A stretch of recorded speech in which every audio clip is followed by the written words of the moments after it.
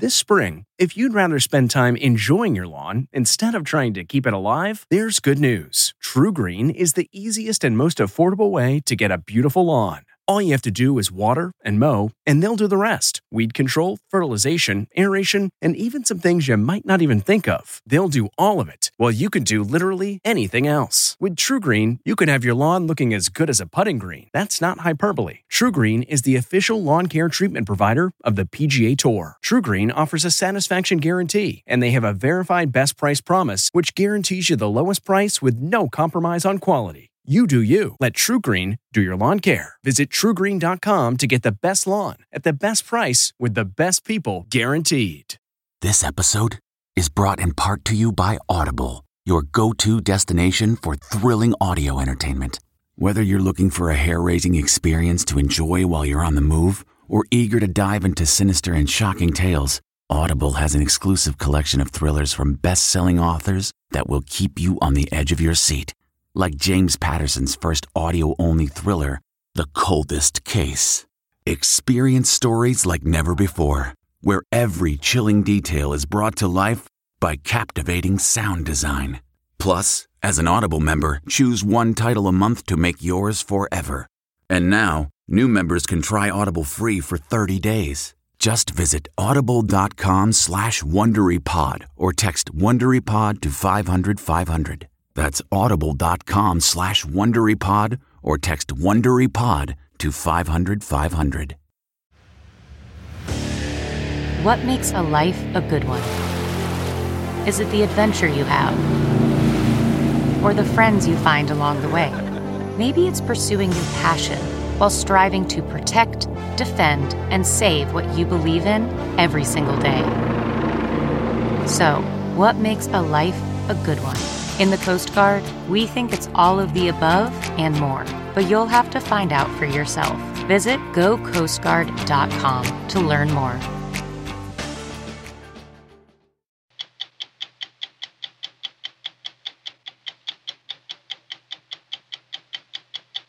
This is the best case we've ever had against a major distributor in the history of the Drug Enforcement Administration. How do we not go after the #1 organization? He's talking about the McKesson Corporation, the largest drug distributor in the country, and how the DEA's 2-year case built against the company ran into a brick wall.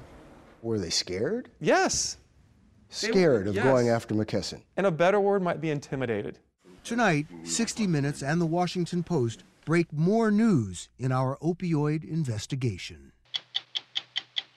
You hated black people. I thought I did. You hated Jews.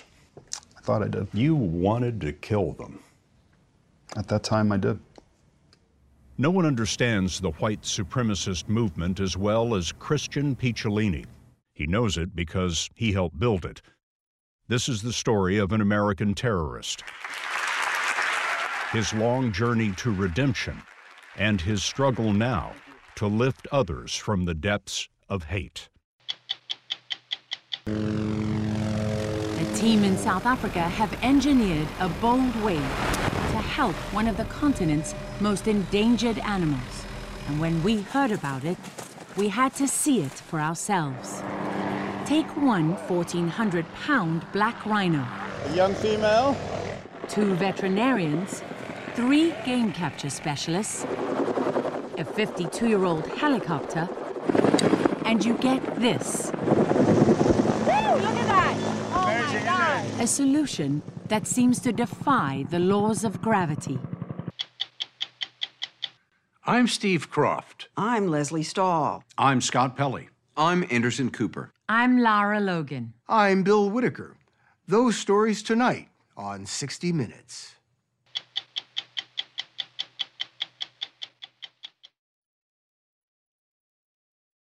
In October, we joined forces with the Washington Post and reported a disturbing story of Washington at its worst, about an act of Congress that crippled the DEA's ability to fight the worst drug crisis in American history, the opioid addiction crisis.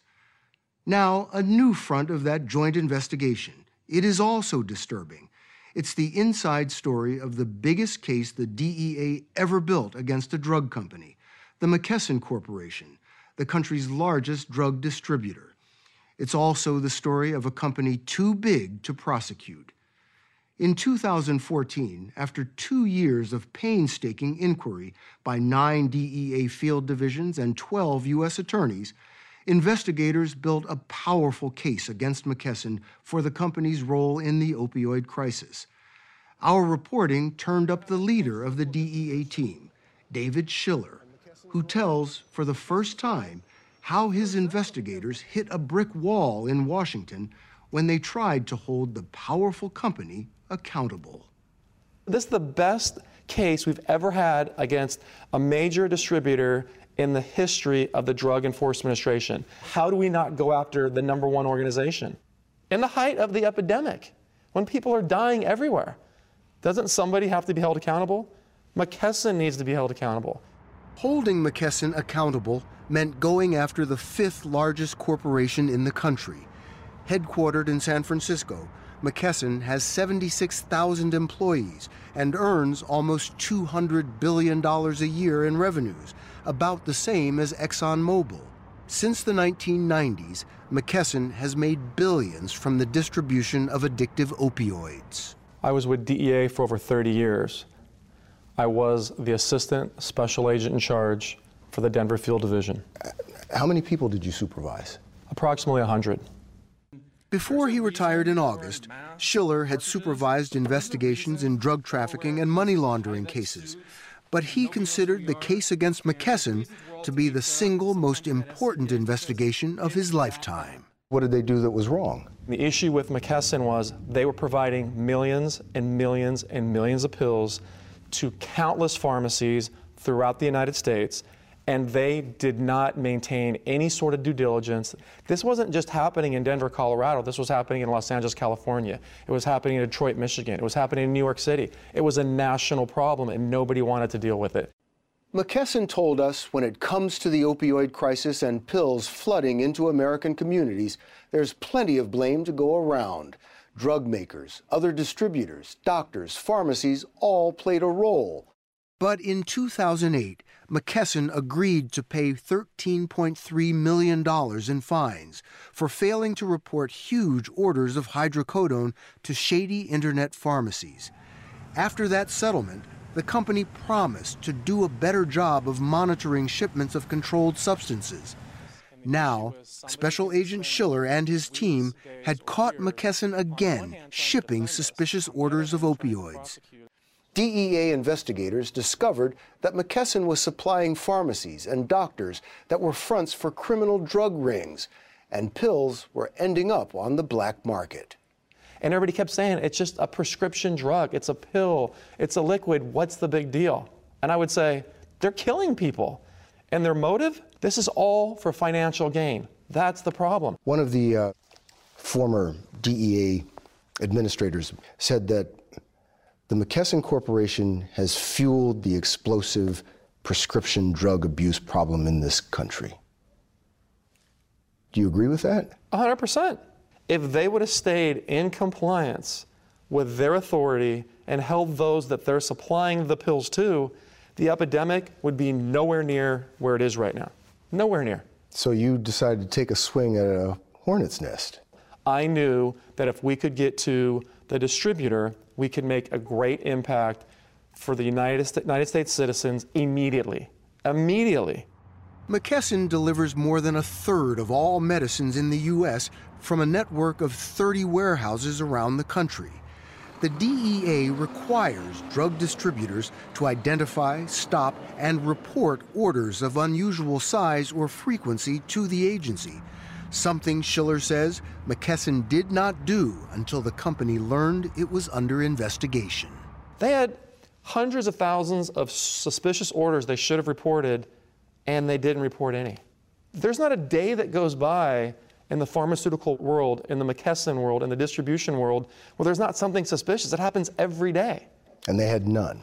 They weren't reporting any. I mean, you have to understand that. Nothing was suspicious. In one case, DEA investigators discovered that McKesson was shipping the same quantities of opioid pills to small-town pharmacies in Colorado's San Luis Valley as it would typically ship to large drugstores next to big city medical centers. And McKesson is supplying enough pills to that community to give every man, woman, and child a monthly dose of 30 to 60 tablets. Is that not shocking? I found that shocking. Helen Kopang retired from the DEA this fall after 29 years as an investigator and supervisor. She worked with Schiller on this investigation. She says the delivery of so many pills to such small towns should have set off alarms at McKesson. There was no legitimate reason for that pharmacy in that little town in remote Colorado to be getting hundreds of thousands of pills over a several-year period. None. Did McKesson know this, or should McKesson have known this? Absolutely, it was their customer. They were supplying it. It was just outrageous. They were turning a blind eye to the very problem that we were trying to address. Kopang said to get around reporting suspiciously large orders at the time, McKesson would simply raise the limit a pharmacy was allowed. No order, no matter how large, was ever reported as suspicious. They would set a threshold, and if they surpassed their own threshold, yes, they would just bump up the threshold to meet this new higher number? Yes. So they rigged the system? Absolutely. Absolutely. And to be clear here, we're talking addictive opioids. Highly addictive, oxycodone and hydrocodone in particular. That's what we're talking about. The most commonly prescribed and abused controlled substance in the United States. McKesson would say they're just supplying the doctors and the pharmacies. They're giving them the prescriptions they are allowed to have. How are they wrong? Because they're going above and beyond those thresholds without any due diligence, with reckless regard, and they don't consider any of that suspicious. A 2014 DEA memo that outlined the investigative findings from all the field offices obtained by 60 Minutes and the Washington Post said McKesson had a pattern of dramatic increases in thresholds without justification and had supplied controlled substances in support of criminal activities to pharmacies. I mean, the president declared a public health emergency. It's on the front lines of everybody's dinner table conversation. There's not a bigger problem we have in the United States. And who led to the problem? McKesson was at the forefront. With the opioid epidemic getting worse year by year, Special Agent Schiller and his team wanted to send a message to the pharmaceutical industry by hitting McKesson hard. They wanted to fine the company more than $1 billion, revoke registrations to distribute controlled substances, and more than anything, put a McKesson executive behind bars. But Schiller says attorneys for the DEA and the Department of Justice retreated at the thought of going against McKesson and its high-powered legal team. Did a DEA attorney actually tell you that they were not going to pursue McKesson because they had lawyers who had gone to Harvard and Yale? They told me those exact words because the case would take too much time and too much effort. And by the way, what if we lost? I said, what if you lost? I go, you can't have a better case on a silver platter. Were they scared? Yes. Scared of yes. going after McKesson. And a better word might be intimidated. This was at the time whistleblower Joe Renassisi, the DEA's then Deputy Assistant Administrator, was sounding alarms that the DEA and Congress were bending to the will of the pharmaceutical industry. In our October report, he told us Justice Department attorneys were pressing him and his investigators to take a softer approach toward the industry. The summer of 2014, you get a request to play nice with the pharmaceutical industry. Yes. What do you think of that? I didn't think it was appropriate. We told them what they need to do. We told them what compliance is and how to comply with the act. We met these people over and over again. The time for meetings and reports are over. You either comply or you lose your registration. But in the McKesson case, negotiations with company attorneys went on for more than 2 years. In the end, instead of the billion-dollar fine DEA investigators wanted, the company was fined $150 million. That was a record for the DEA, but Schiller called it a slap on the wrist for a Fortune 5 company and a second-time offender. There was backdoor deals being cut that we didn't know about, I didn't know about, and I was representing DEA nationally on the investigation at the highest level. How do you settle? How do you say it's okay, just here, write this check this time and close this place for a little bit, sign this piece of paper? How do you do that? No. Put them in jail. You put the people that are responsible for dealing drugs, for breaking the law, in jail. Nobody's in jail. They wrote a check. Did you think McKesson was getting special treatment? I don't think. I know they were getting special treatment. They were getting treatment like I'd never seen in my 30-year career. Getting special treatment, he said, from lawyers at his agency. In an email, a member of DEA's senior leadership team who sided with Schiller told him she was overruled. David, I am totally against settling, she wrote, but how do we hold their feet to the fire?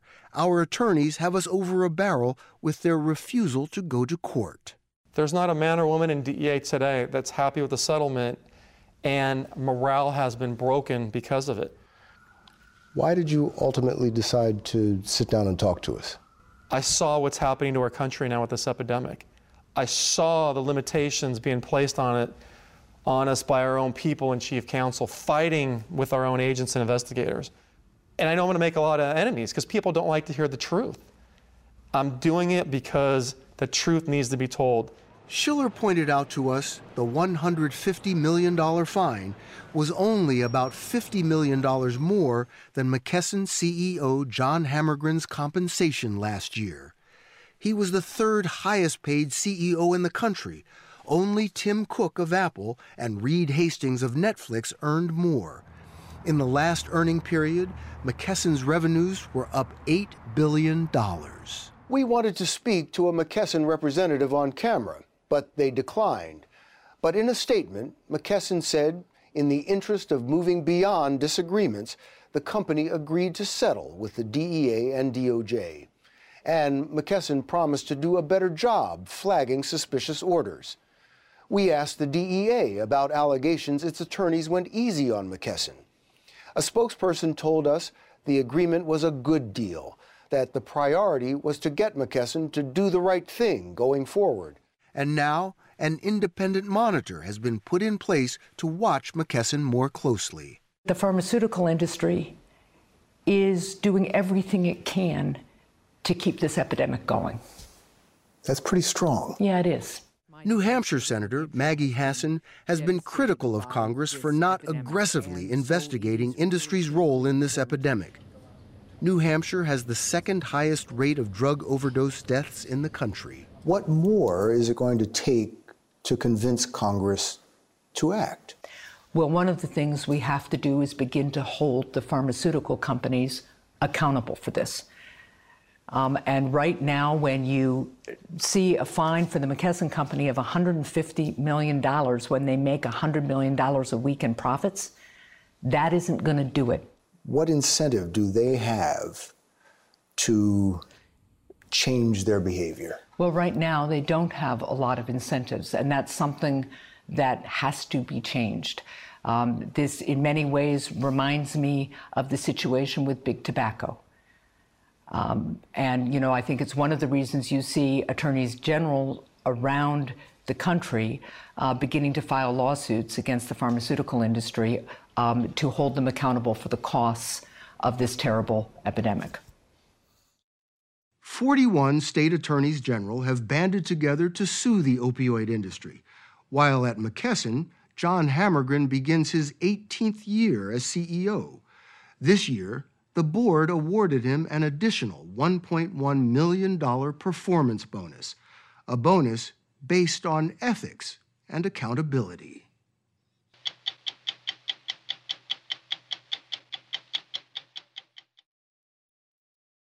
Terrorism has come to mean Islamic extremism.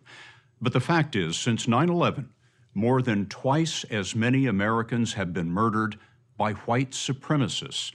This threat exploded into view this past August when a protest aimed at a Civil War monument in Charlottesville, Virginia, ended with 1 dead and 19 injured. No one understands the white supremacist movement as well as Christian Picciolini. He knows it because he helped build it.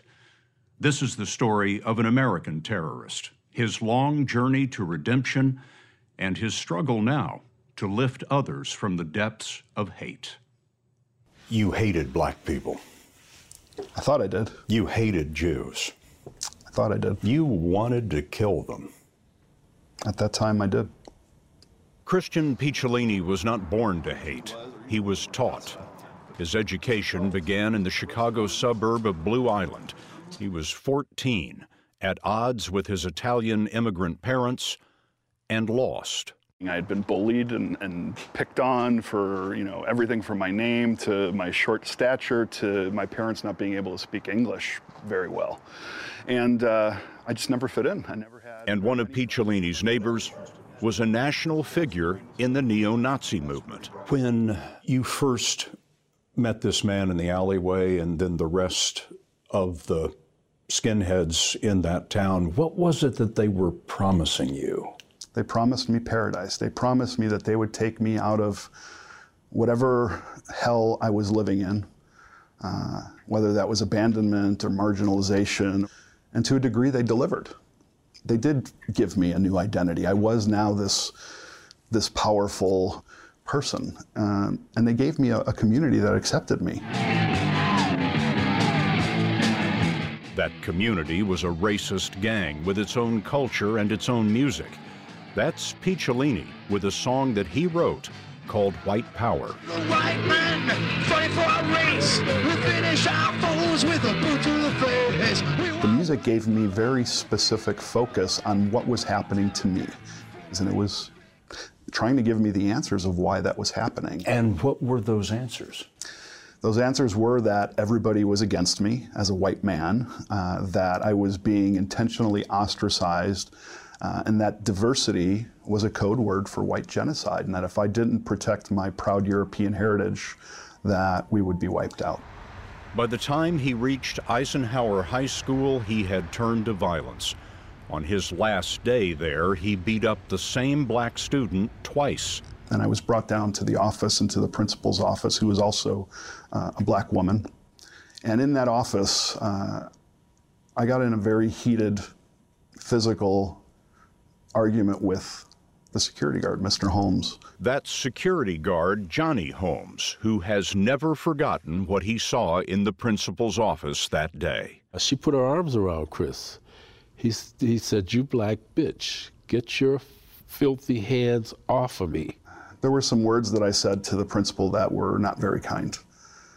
In fact, they were disgusting and very racist. Then he turned from her to me, and he started to poke me in my chest like this, and he went on to say that how he lived to see the day where a nigger was hanging from every light pole in Blue Island. And he really got in my face to try and stop me and subdued me until the police came and the police arrested me. Picciolini was expelled for the 6th and last time, which only made him more committed. That is me in 1994, looking very much like somebody who is a terrorist. I am, at this point, the leader of an organization of skinheads, and the people standing behind me are my soldiers, people that would have done anything for me. And that last picture, where are you? I am standing in front of the gates of Dachau concentration camp in Germany. Dachau, where an estimated 41,000 were murdered, mostly Jews. What are you thinking? I was thinking that I wanted to burn the world down because I was so angry at it. The anger led Picciolini to recruit dozens of new members and unleash them on a campaign of assault, vandalism, and burglary. The violence reached its peak one night when Picciolini and his soldiers chased a black man out of a restaurant. We caught that individual and we proceeded to beat him brutally. And at one point when I was kicking him on the ground and his face was swollen, covered in blood, he opened his eyes and they connected with mine. That was the first time I felt empathy for one of my victims. And that was the last time I hurt anybody. It took years from that moment for Picciolini to turn around. His wife and children left him. He went through 5 years of depression. But ultimately, he says, his anger began to cool as he was confronted by kindness, blacks and Jews who refused to return the hate. The truth is, I'd never met or had a meaningful dialogue or engagement with anybody that I thought I hated. And when they took the step to try and reach me, the demonization of them that I had in my head started to crack. Thank you. 20 years later, 44-year-old Christian Picciolini is making amends. This was a United Nations peace conference in Geneva. In the U.S., he trains police, the FBI, and Homeland Security in the mindset and tactics of the white supremacy movement. You know, 30 years ago, we were skinheads. We wore swastikas and shaved heads, and you could identify us pretty easily. So we decided at that time to grow our hair out, to trade in our boots for suits, and we encouraged people to get jobs in law enforcement, to go to the military and get training, and to recruit there. Which is why it was hard to spot the racists amid the violence of Charlottesville. So Charlottesville is a seminal moment in this country for hate. Oren Siegel tracks the white supremacist transformation as director of the Center on Extremism at the Anti-Defamation League. The ADL trains law enforcement officers in 250 agencies. You know, look no further than Charlottesville. One of the lasting impressions people have are these white kids with polo shirts and khaki pants, almost look like a fraternity scene. But they're holding tiki torches and they're talking about how the Jews are responsible for the ills of this country. They're racist, they're anti-immigrant, they're misogynist. But they look like our kids.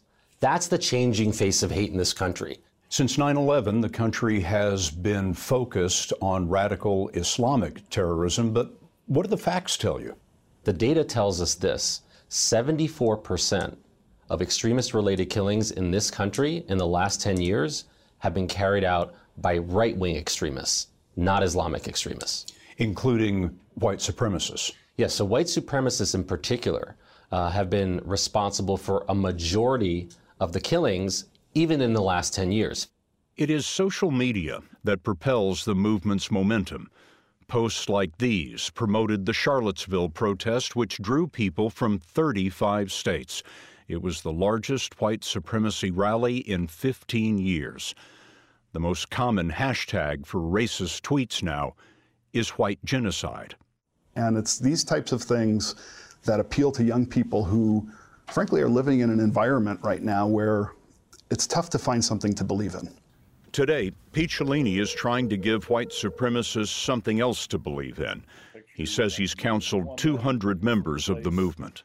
You've got to be dealing with some stress, and I want to know how you're dealing with it. He's sought out by parents and courts. In Chicago, a man who broke windows and painted swastikas on a synagogue was sentenced to a year of counseling with Picciolini. They call you Nazi Dean in grammar school? Yeah. Dean Chabot is another neo-Nazi who followed Picciolini out of white supremacy. Well, Dean, do you consider yourself to be out, or do you consider yourself to be in the process? I'm completely out. Actually, doing this interview is the final step. How so? Once this airs, there's no going back. If you try to go back in, someone's going to kill you. This interview wasn't truly his final step. Dean, would you mind showing me these tattoos? Yes, sir.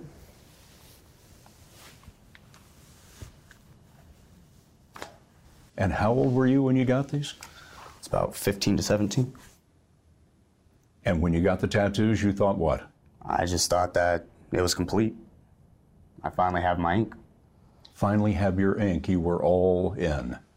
Indelibly in the movement. Yep. Dean, you ready? Yeah, I'm ready for this. Picciolini arranged for a plastic surgeon to erase the last traces of Chabot's former life. The reason why I'm doing this is because it's ending a chapter in my life, getting the hate off my skin. Good for you. When you first sit down with one of these young men you're trying to turn around, what do you say to him? I'm there to listen because they're used to people not listening to them. His hardest case is the most notorious white supremacist of our time. In 2015, Dylan Roof murdered 9 African Americans during Bible study in Charleston, South Carolina. I had to do it because somebody had to do something. Because black people are killing white people every day. Picciolini wrote to Roof in the hope that Roof would express remorse. Roof responded this way to Picciolini's letter. Well, it starts off with, traitor, you've really cashed in, haven't you? I know you won't be, but you really should be ashamed of yourself. I hope you know that you are 100 times worse than the Jews you've surrounded yourself with. What does that tell you? That tells me he is completely indoctrinated by these alternate sets of facts, these conspiracy theories, this rhetoric that's pushed by the movement that puts all the blame on Jewish people, that he's so entrenched in that information that he's been fed that's become his reality.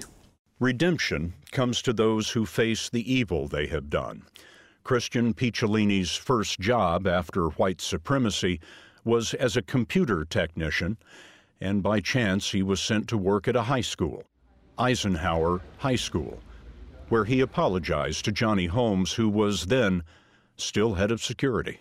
I knew it was genuine, and he was emotional, and it was a very, very special moment, that exchange. I am forever, forever grateful, and that's really important for me to communicate. I'm so happy for you, and I'm so glad that it happened.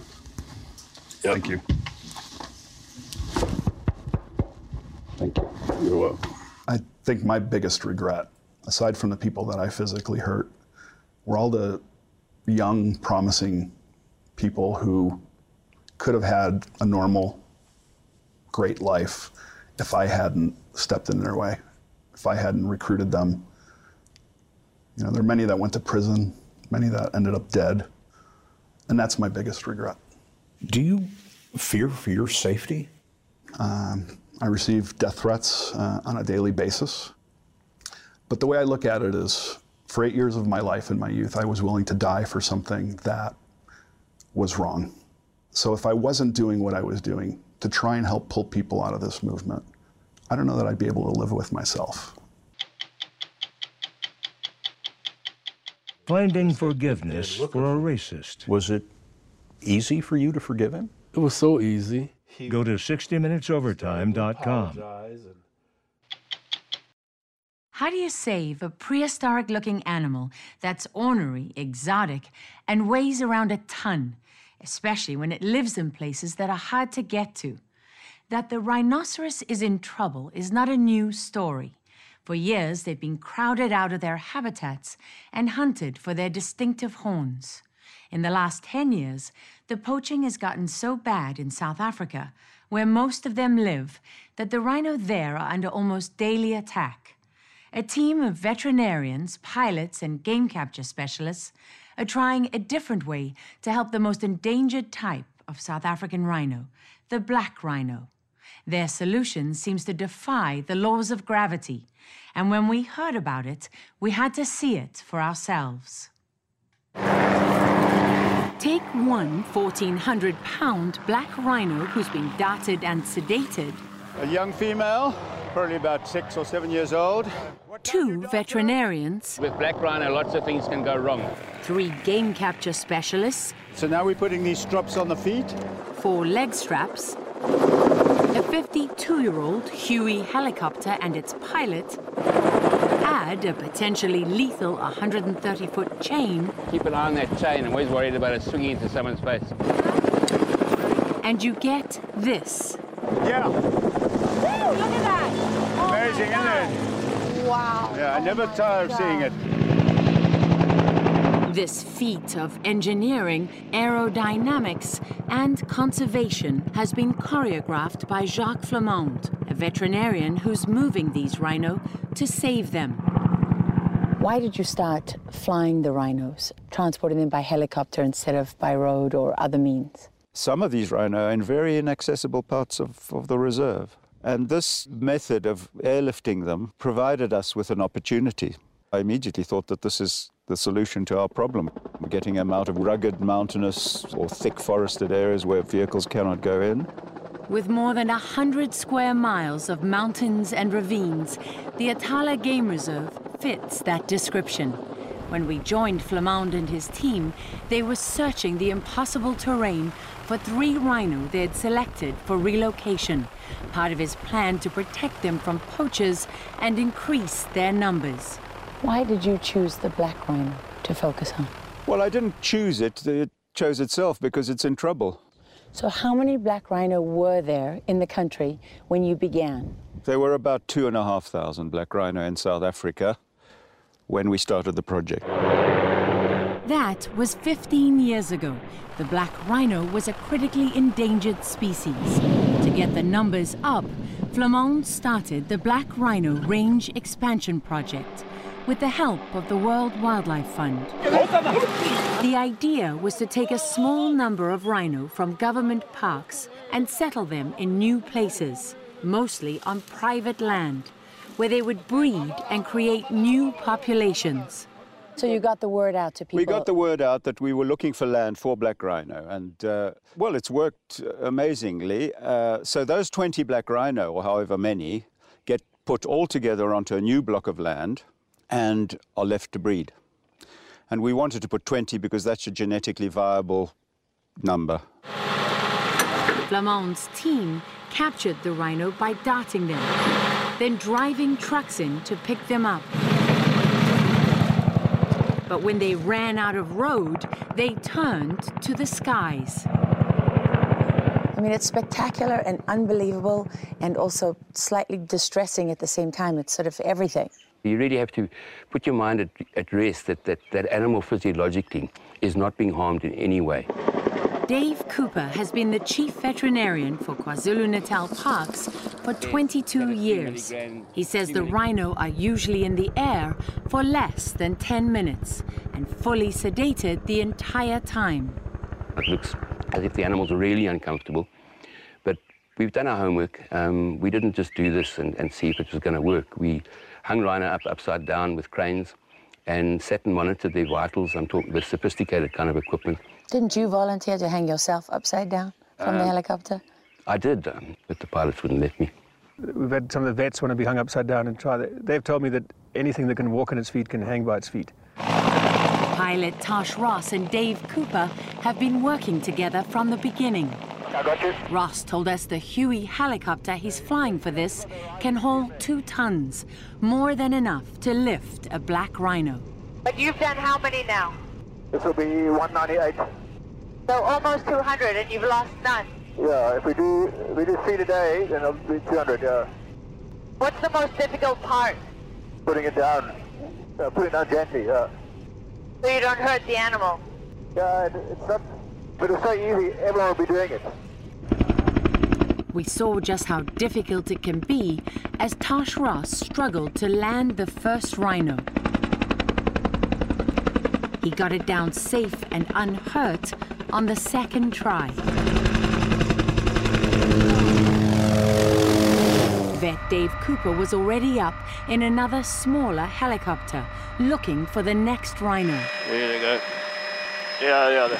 He prepped darts for his tranquilizer gun with a dose strong enough to knock the animal out for 30 minutes. The first dart didn't fully pierce the inch-thick skin. 3 minutes later, his second shot stuck. They tracked the rhino till it dropped.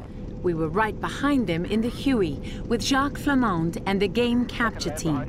I see the rhino down. How many minutes do you have now to get that rhino? We've got a bit of time. As soon as we landed, it was a race to get to the sedated animal. Dave Cooper's priority, removing the tranquilizer dart and treating the wound with an antibiotic. I darted in once here. Yeah. The dart just went in and out. So I immediately had to put another one in. So that's the first thing you do is cover the eyes? Yeah, that's right, because that stops them. So is this a male or female? Yeah, this is a male. He's young and has many years of breeding ahead of him. Exactly what they need. They ID'd him from notches in his ears. Most rhino in the KwaZulu-Natal parks are marked this way. Is that him breathing? That's him breathing. Wow. I mean, it's lovely, big, deep breaths. I'm happy with that. The game capture team cleared a path to above. The helicopter's now going to come. Yeah. And wow. we're going to hitch up those 4 straps to the central hook. Tosh Ross maneuvered in the chain.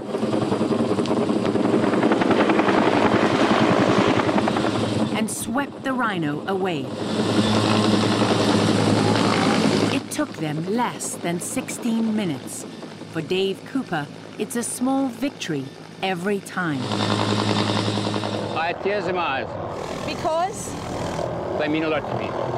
As a vet, I mean, you're the one that gets called out when the poachers have been there and they've hacked off the horn and the animal's bleeding. Is that very difficult for you? Yes. There's so much negativity around rhino at the moment with all the poaching that to be involved in something like this is what lifts you and keeps you positive about things. This is what Cooper and Flamand are seeing more and more. When the program started in 2003, 3 or 4 black rhino were being killed a year. Now we're into the hundreds for this province alone this year. So why is that? Well, because there is that stupid demand for rhino horn, which has absolutely no medicinal value, sadly.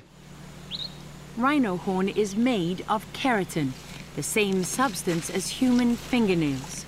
Yet in countries like China and Vietnam, people believe it can cure hangovers and increase virility. Private game parks are drowning in security costs. Most remove the horns to deter poachers. But it's worth so much, more per ounce than gold or cocaine, that every place there's rhino is a target. Some people have even got rid of their rhinos because they've become a liability on their own properties. And a financial burden. A very huge financial burden. But we still, fortunately, have some very committed, passionate people who want to get more black rhino. That commitment is shared by the game capture team. Vusi and Shangazi told us the poachers threaten their lives and their livelihood. We feed our children with this job. If the rhinos will never be here, then you would have no job. Yes. So these animals mean a lot to you. It's important to us. Very important. To our lives. So important. Moving the rhino this way is expensive.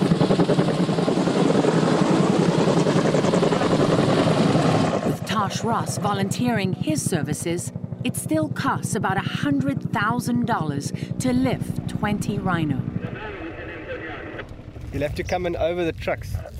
He's prepping now. Jacques Flamand joined his team at the landing zone, where they were preparing for their final delivery. Tosh Ross eased his cargo down. The next part, the dehorning, was hard to watch. I know you do it to save the rhino, but it still seems like horrible. It's painless. There are no nerve endings or blood supply to the horn directly.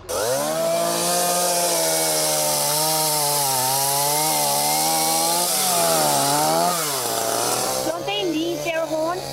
They do to defend themselves, but it's a toss-up, you know, it's predators versus poachers.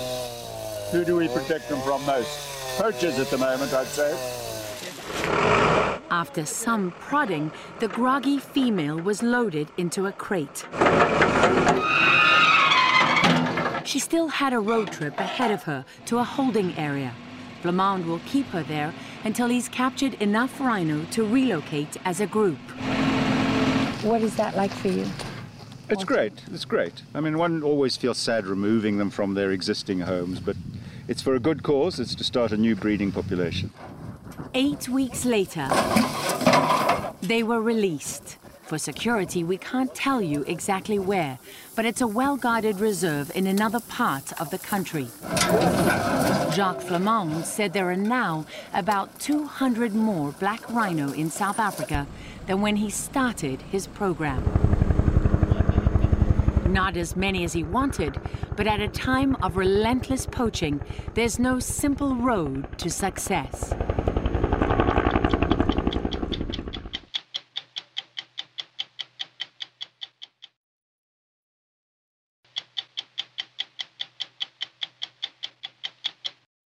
"50 seasons of 60 Minutes. This week, from December 1981, Nancy Reagan had begun an expensive redecoration of the White House. Mike Wallace, an old friend, asked the First Lady about the negative stories concerning her perceived extravagance. You're really hurt by some of the press that you've been getting. I mean, hurt. Mm-hmm. Yes. And were you unprepared for the scrutiny that you were going to get? Yes, I really was. Although people, like everything else, had told me. But I really didn't think it would be as deep as it is. I guess what you really want for Christmas is for the press to take a fresh look at you. Really. That would be nice. I'm Bill Whitaker. We'll be back next week with another edition of 60 Minutes.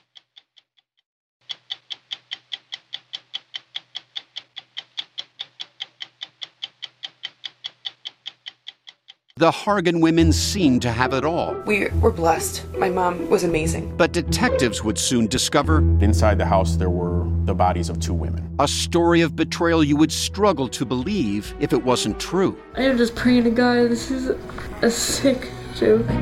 From 48 Hours, this is Blood is Thicker, The Hargan Family Killings. Listen to Blood is Thicker, The Hargan Family Killings early and ad-free on the 48 Hours Plus subscription on Apple Podcasts.